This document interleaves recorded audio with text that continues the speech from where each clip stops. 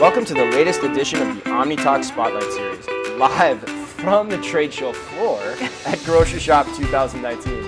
The podcast series where we discuss the technologies, the companies, and the people that are shaping the evolution of retail. Today's episode is brought to us by our sponsors, Rebango. Rebango partners with retailers to eliminate lines and save people time. You can learn more about checkout-free technology at rebango.com. And Listener. Listener powers transactions and better checkout experiences across the customer journey with the most advanced ultrasonic technology. Visit lisnr.com for more information. Today we're thrilled once again, our third podcast of the day at Grocery Shop, to turn our spotlight on Jaron Waldman, the CEO of Rakuten Ready. Jaron, welcome to the show. Thanks for having me, Chris. Absolutely. So I'm pumped because you're our latest, I think, OmniTalk fan, if I'm not mistaken. Absolutely. Listen to our podcast recently. On the flight here, and I loved it. It's great. Thanks, man. Thanks. That's always good to hear. It's always great to hear. Makes everything I feel we do so well informed now. That's right. All the weekly news delivered right to your inbox. But hey, man, thanks for making time for us. I was really excited we could get this scheduled. We've actually been acquainted with you guys for a long time, probably 4 or 5 years now. And so wanted to share the audience exactly some of that evolution that you guys have had as a company. So why don't we start there? Rakuten Ready, what is it? And specifically, what's been the origin story? Yeah, so company started in 2013. My co-founder and I, at the time, we were working at Apple on location services. And we said, you know, this click and collect thing is going to be really big, and retailers need technology partners. So we were experts in location technology. Okay. And didn't know much about retail at the time, but we quit our jobs, jumped out, started a company, called it Curbside, because we thought that was kind of like an interesting experience that retailers would be able to deliver if they knew when their customer was on approach to the store. How did you get to there? Like, even before you go where you're going to go next? Like, how did you go, okay, I think retailers could like this. Like, what was that seminal moment? It was driven by personal experience. So I had a very young children when I was at Apple, and my wife was at home with the kids a lot, and I was working long hours, and I would be having to pick stuff up at Target on my way home, and I'd be wanting to see them before they fell asleep, wandering around in this big box which wasn't familiar to me, and saying like, I want to get in and out quickly. So I felt like the inventory was in there. There should be a way to get through it and get out for those types of shopping trips where you want to get in and out as quickly as you can. So it's your own personal pain point as a father. Exactly, as a father. And then it got into my head, and we were just like, this has to happen. Like, it's going to happen. Like, it's just one of those things, and couldn't get it out of our heads. Apple wasn't going to do it, and so we were like, all right, let's go try it out. Okay. Wow. With all the. What did that look like at first? Like, what was the early prototype stages, and how did you guys decide where to go? Yeah, so it was interesting. Our goal all along was to be a technology partner to retailers, but it was such a kind of new experience that we actually built a consumer app first, because it was going to take a really long time for a retailer to take our technology, package it into their click and collect and their order ahead. So we felt like we needed to put a showcase out there that was like, here's the kind of best possible consumer experience that you could do in click and collect, and then work with retailers to demonstrate it, show them, hey, here's how it could be, right? And then transition it to them so that they could run it inside their own experiences. Okay. So that's the approach we took. So and that was Curbside? That was the app was called Curbside. Yeah. Okay. And it definitely served its purpose in terms of like, we got up over 1 million users, and got people familiar with like how you could basically have a really smooth click and collect experience, app-based experience from a store, and people loved it actually. That's we've heard that approach a few times now, where people eventually the place to go more B2B versus, as you described. Like, do you recommend that as people are starting off when they're kind of in a similar space, or what are some of the lessons learned in that approach? It's a tricky transition. I think retailers have been burned in the past, so they have a lot of skepticism if they feel like technology partners are trying to get in between them and their customer. Mm-hmm. So if you come in and you're going to deliver a consumer experience and you're going to wrap a retailer into it, they're naturally and rightfully going to look at it a little bit skeptically. On the other hand, as a startup, you kind of have to start somewhere, right? So, if you look back at where we launched in 2014. 2014, there was click and collect out there, but it really wasn't very good. The state of the art in the industry was pretty rough. Well, and the retailers weren't ready for it, right? Like operationally, architecturally. Exactly. And so how did it work? Like you guys, because it was really unique in our opinion in terms of how, having seen it out in California back, for us it was probably, 2015 or 16. 2016. How did it work? Like how was it set up? Yeah, well, so Target was our launch partner, as you know, and we got an Airstream trailer, wrapped our logo on it, and put it in front of one store in Sunnyvale.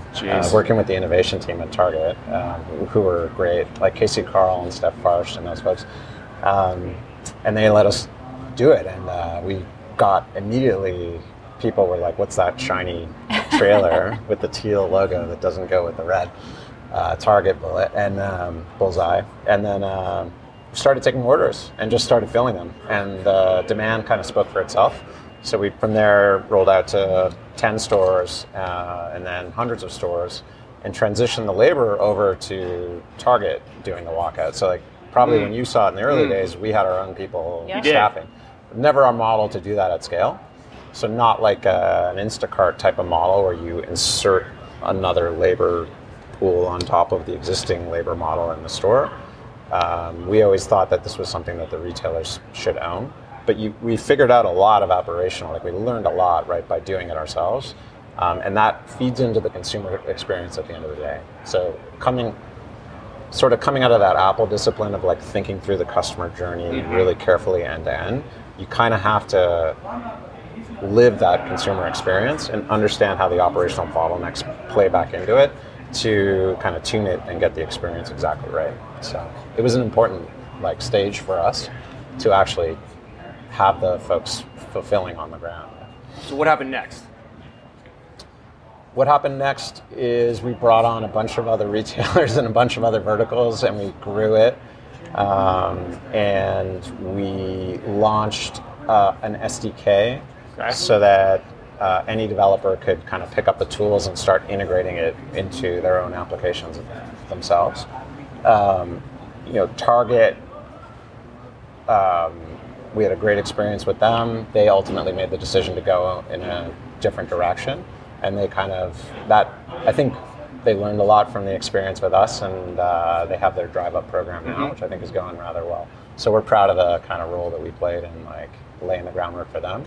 But eventually our business is much sort of more broad, and we've done a lot in drug, beauty, grocery, or here, and actually food, fast food has grown crazy for us. That's what I was going to go next, actually. That was actually one of the things that really led me to want to speak with you today. Some of the stuff you're doing at QSR too, and in terms of who the clients are that you guys have there, and what you're learning. How was that? What was the transition like from just retail, as in the early infancy of putting the Airstream trailer out there, whatever it's Gulfstream trailer, whatever it's called, I always get that confused, but out in the parking lots and, going to QSR and helping in that arena.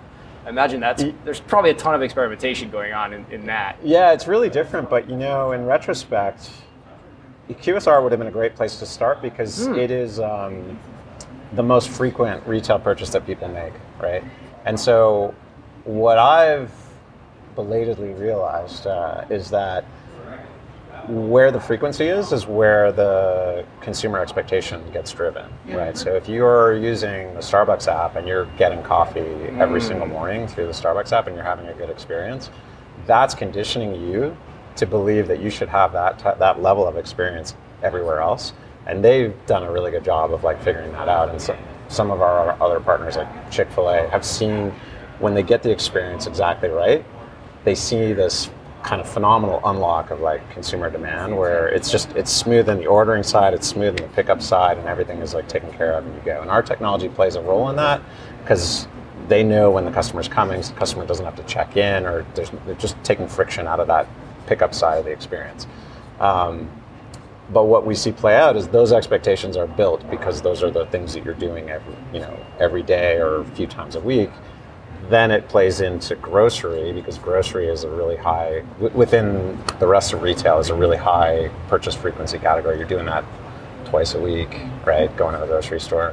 And then that kind of is cascading down to everyone else, right? So following the frequency is really interesting. So is that, I think that's interesting from my perspective on two fronts. So is that interesting from the entrepreneur's perspective on going back to your roots in Apple II and experience design? Is there therefore less variability in the experience design too within those types of categories when you find that type of frequency in purchasing? Like they can enable you to hone in on exactly what the product is a little bit faster? Yep. Say like the hamburger's being made the same way, the cup of coffee's being made the same way. Does that play into how quickly you can go and how quickly you can experiment? No, definitely. Now we're doing millions of trips a week where we're tracking that on our platform. So the way our platform works is somebody orders something in the app, and then we're helping follow their journey and notifying when they're 5 minutes away from the pickup, so that you can kind of start preparing the food and have it ready. That kind of volume is like order of magnitude different than most people in retail are doing, even the big players like Target and Walmart. Right. So that you learn a lot from dealing with that kind of volume. We use machine learning, for example, to predict when the customer's coming. So all of those trips, we train our algorithms, and it makes us better and better at being able to give that reliable heads up that the customer's coming. The other aspect of it is the importance of the operations. So what I can say is like Starbucks, by getting the experience right, they went through a lot to get that experience right, and then they experienced a real skyrocket. And I think they've been public about 14% of their orders now come through the mobile app. It's a huge amount, right? It's just phenomenal because they do so many orders. And you go to some stores on the West Coast, and like probably half of the people are ordering it ahead on the app. So that creates a whole second order set of operational challenges in that context. And the solve or the unlock for that, or the way we can help as a technology partner, is to give them great data.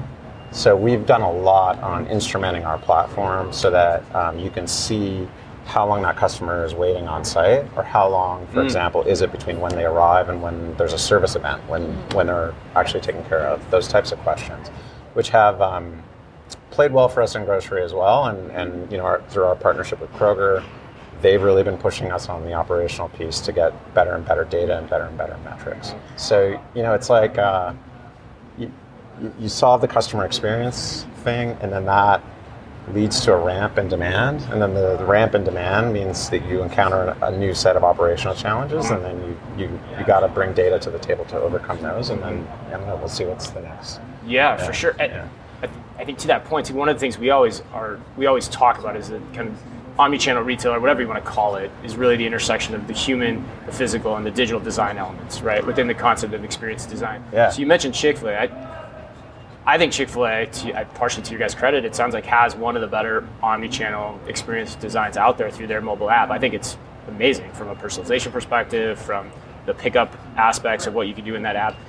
How, if in any way, and especially for what you can talk about, how does the store architecture start to play into the operations and what you do too? I mean, from your roots of we were in the parking lot to now this is in the parking lot. You're in the store. It's much different. It's a great. So how do you think about that? That's a great question. It's so interesting to think about what stores are going to look like, right? But you've seen all the announcements about pickup only stores, right? And I think we're going to see more and more of that. You think there'll be more? More and more. Like I know of. I won't speak to any particular partner, but we see a ton of experimentation going on and success, and so that's rolling out. QSR and retail, or do you think it's specific to any vertical? I'm going to go back to my theory here that the frequency is all QSR. So whatever's happening in QSR today, we can expect to be happening in retail in 3 to 5 years, because the consumer gets used to those experiences. So I think it's cascading through. I'm obviously a huge believer in pickup, but a lot of times you can do like what Chipotle's done with their Chipotlane, it's dual purpose. So if you're a consumer, you come up and you fly through a lane and your food's brought out, but it's also servicing all the DoorDashers and all the other delivery folks who are creating pressure on the in-store experience, which they want to kind of preserve, right? Like they don't want that to go away. So you can, it's like this defensive trench that they're setting up out front to make everyone's experience better flying through without having, you don't want to walk into the Chipotle and there's like 10 DoorDash drivers standing inside waiting for their, No, not at all. Or third-party last mile delivery providers in groceries, same issue, right? It's interesting to think about. We wrote a piece recently for Forbes about the partnership with Kroger and Walgreens, and what is the actual pickup point in the future. But you're making me think about it in a different way, just as you're talking like, what if there's just a pickup Target or a pickup Walmart at some point in time that's completely different than anything we're talking about? Well, what do you think? Because one of the things that I think is that investors to some degree are subsidizing some of this delivery activity. So there's no question that the consumer wants it, right? And if you give it to the consumer at an affordable price, they'll keep doing it. Yeah, it's like a drug. Right, exactly. Mm-hmm. But if you look at what's going on in the public markets and you kind of play it forward 5 years, I think that some of the growth is being subsidized, right? And some of that will go away, but pickup is going to continue to grow because everyone is using their phone to initiate all these transactions. And so, like, why should I go into the store? Why should I wait in the checkout line? Why should I find everything I need on the aisles if you're going to deliver that to me, right? I 100% agree with you. I think for me, and that was part of some of the tenets of the piece, was that I think we start to pivot the question a lot of our writing of what are the moments in people's lives where you need that type of activity to happen. So, how do you create the pickup locations on my way to work, on my way home from work, on my lunch break, in my co-working space, at my gym, the places or moments where I go in my life. And because those have so many economic benefits too. The demand's easier to forecast. You can schedule the deliveries on specific times to specific places. There's a whole territory there. You've got me thinking even stronger about this actually, the way you're talking about it. So but there's so many beneficial aspects of that haven't been explored yet before we even get to the last mile. And that's actually one of my takeaways from this show too, is we're still far from even the last 20 feet. And so there's a lot of this interim steps in the areas that you guys are playing in. So. Yeah, well, that's why it's an interesting time, right? There's so much going on. Yeah, for sure. Do this move or this theory about moving towards more delivery locations present any new challenges or, I guess, opportunities for you guys as you're thinking about how you support those QSRs and retailers? Yeah, I mean, I think the challenge as a technology provider is to stay ahead of it without... You can get pulled in a million different directions. Right. So there's so much opportunity going on right now. Yeah. So we try to look at the landscape, and we're building a single platform, and we want to be of service to as many retailers as possible. But there's so much experimentation going on at the same time. Yeah. So probably the kinds of labs that you guys are running, you see just a huge diversity of different things and approaches, and like we see a bit of that too. Okay. And it's like trying to tease out like, okay, where is the mainstream of things actually heading, and which of these use cases is actually serving a consumer need in a way that is going to be gratifying for them, right? Sure. And it's sometimes hard to know when there's so many pilots going on out there, like which of these have traction, right? There's a lot of, I'm sure there's probably 100 announcements that we're going to hear at the show. At least, kind of at least. Oh my gosh, probably 100 just in the last hour. Yeah, exactly. Right? Yeah, exactly. All the tech that's out there. So you're just like, there's so much information flooding in, right? Mm-hmm. But part of it is, I think, using volume as your guide, like follow the consumer, because there's all kinds of announcements and noise in the market, but what are consumers actually taking to? And if you can tease that out, then you can see how you could be helpful. Yeah, I think it may unlock some things that become, I think, more operational for the retailer or QSR too. I mean, what I think they're not prepared for yet is quite the volume that they're going to be doing with these delivery or pickup only stores, and how that changes. Right now it's like the Starbucks pickup only. They say the benefits will be that the staff won't have to be cleaning bathrooms or managing the cafe portion. They can just focus on operations, and there surely will be efficiencies that come through with robotics and other things to help reduce the number of people that have to be working there. But I think there's still a lot that can happen when you have that frequency that customers will be demanding because they're so used to that experience. So what other things come as a result of that, and how can you guys help play a part in that? It's a great point, Anne, because I think what you guys are both saying effectively is it actually allows you as the restaurant to focus more on the quality of the food. Yeah. Which is what people care about the most. Right. So, if you create these types of situations or locations, like you can devote your workforce to food and food prep, and that's so important. So that's your differentiator, right? At the end of the day, even though intuitively it actually feels like you're doing the opposite, but in reality you are doing exactly that. So, okay, I have to ask, just to shift gears a little bit. So 2018, I think it was June, big milestone in the history of what we've been talking about. So what happened then? So we became part of the Rakuten family. Rakuten is, for those who don't know, is a big, headquartered in Japan, 10 billion plus company focused on e-commerce. And they had started as a marketplace in Japan 20 years ago and have a real philosophy around, the Japanese word is omotenashi, which means serving the customer, and empowering retailers is really part of their DNA. So we met actually through Ebates, which is now called Rakuten Rewards. They're a part of the Rakuten family, and we had been talking to them about click and collect. Really kind of hit it off with them well. Met the founder of the company and some of the other folks in Japan, and found that we really saw things we saw the world in the same kind of way, where we wanted to empower merchants and retailers to deliver great experiences to the end consumer. And Rakuten, I think, saw the opportunity in the United States. They're very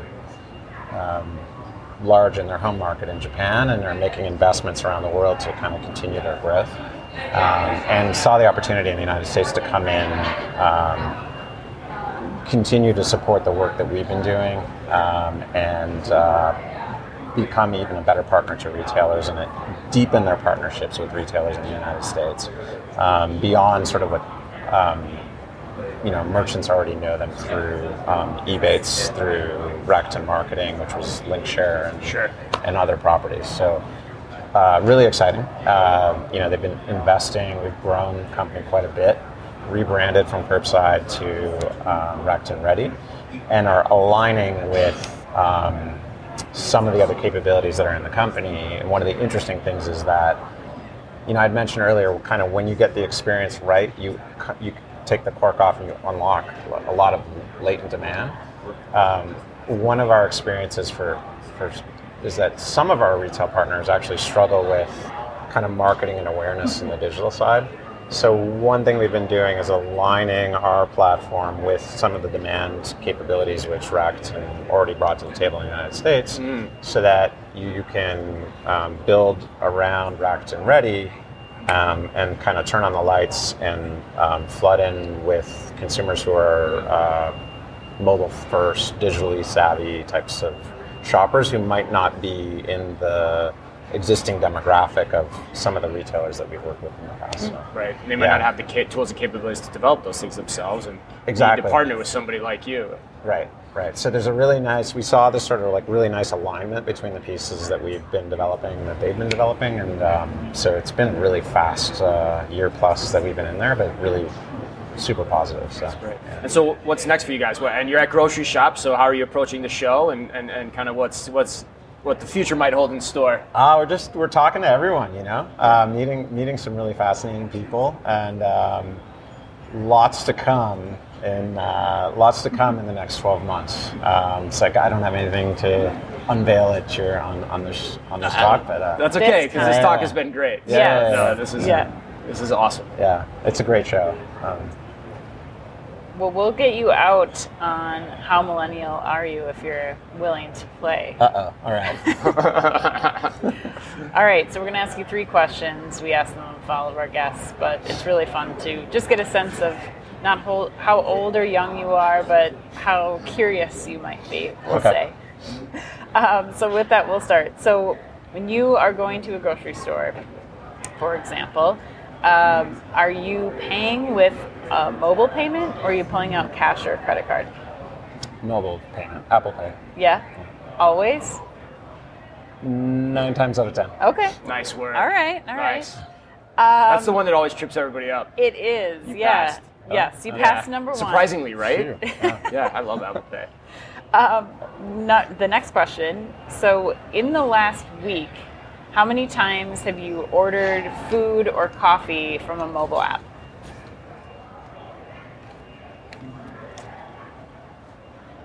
Once. But I was in Japan last week, and mobile ordering is not as advanced there as it is here. Really? Yes. Surprisingly. Yeah, why is that, you think? Mobile payment is huge there, Okay. QR Pay. Yeah. But so if you'd asked me that, I would have said 100 times. I pay for everything Yeah. with my mobile there. But mobile order ahead for pickup Yes. is a big opportunity over there for us, and that's part of the. That's right. I remember reading that in some of the announcements last year. I think we talked about that on our podcast, actually. Yeah. Why that is, that's a longer story. But We'll do another podcast on that one. Another 30 minutes. We'll Yes. get back. on Japan. All right. All right, last question. If you could only use one social app for the rest of your life, what would it be and why? Ooh. Well, I'm going to go off piste here and say Spotify. Oh. Spotify. Yeah, I it's guess- not really a social app, but it is kind of a social app. Yeah, it definitely is. I'm Yeah. a huge music lover. I love Spotify, and I guess I never would have categorized it as a social app, but it definitely is. Me too. I don't like. I've sort of gotten off Facebook and a lot of the traditional social apps. Yeah. But I love music as well, and I discover so much music by following people on Spotify. Oh man, do you have any recommendations? Is there anybody we should be following on Spotify? You should follow me. I will now. Oh my God. This is amazing. This is I life don't have a big changing. following or anything. But That's yeah. okay. That's okay. I mean, even follow. You don't even think about. I think that's an untapped kind of experience that people don't realize. That's always been a thing to do. I mean, you can follow anybody, but I guess I have maybe one person that I follow on accident. Yeah, I think it's hopefully it'll grow. Hopefully following people on Spotify is something that is happening, and it's going to continue to. Because I agree, it's under-tapped opportunity. Yeah.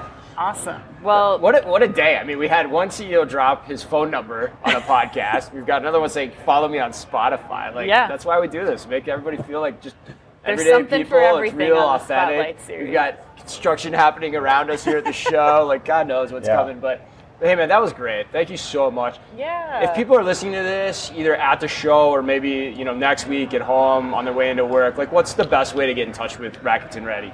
You can just email me, jaron.waldman@rakuten.com. Great. And thank you guys for having me. It was really fun. Awesome. Yeah, no, it was a blast. An absolute blast. So thanks to our sponsors too, Grabango and Listener. Jaron, thank you so much for being on the show again. Jaron Waldman, CEO of Rakuten Ready. And for all our listeners out there, be careful out there.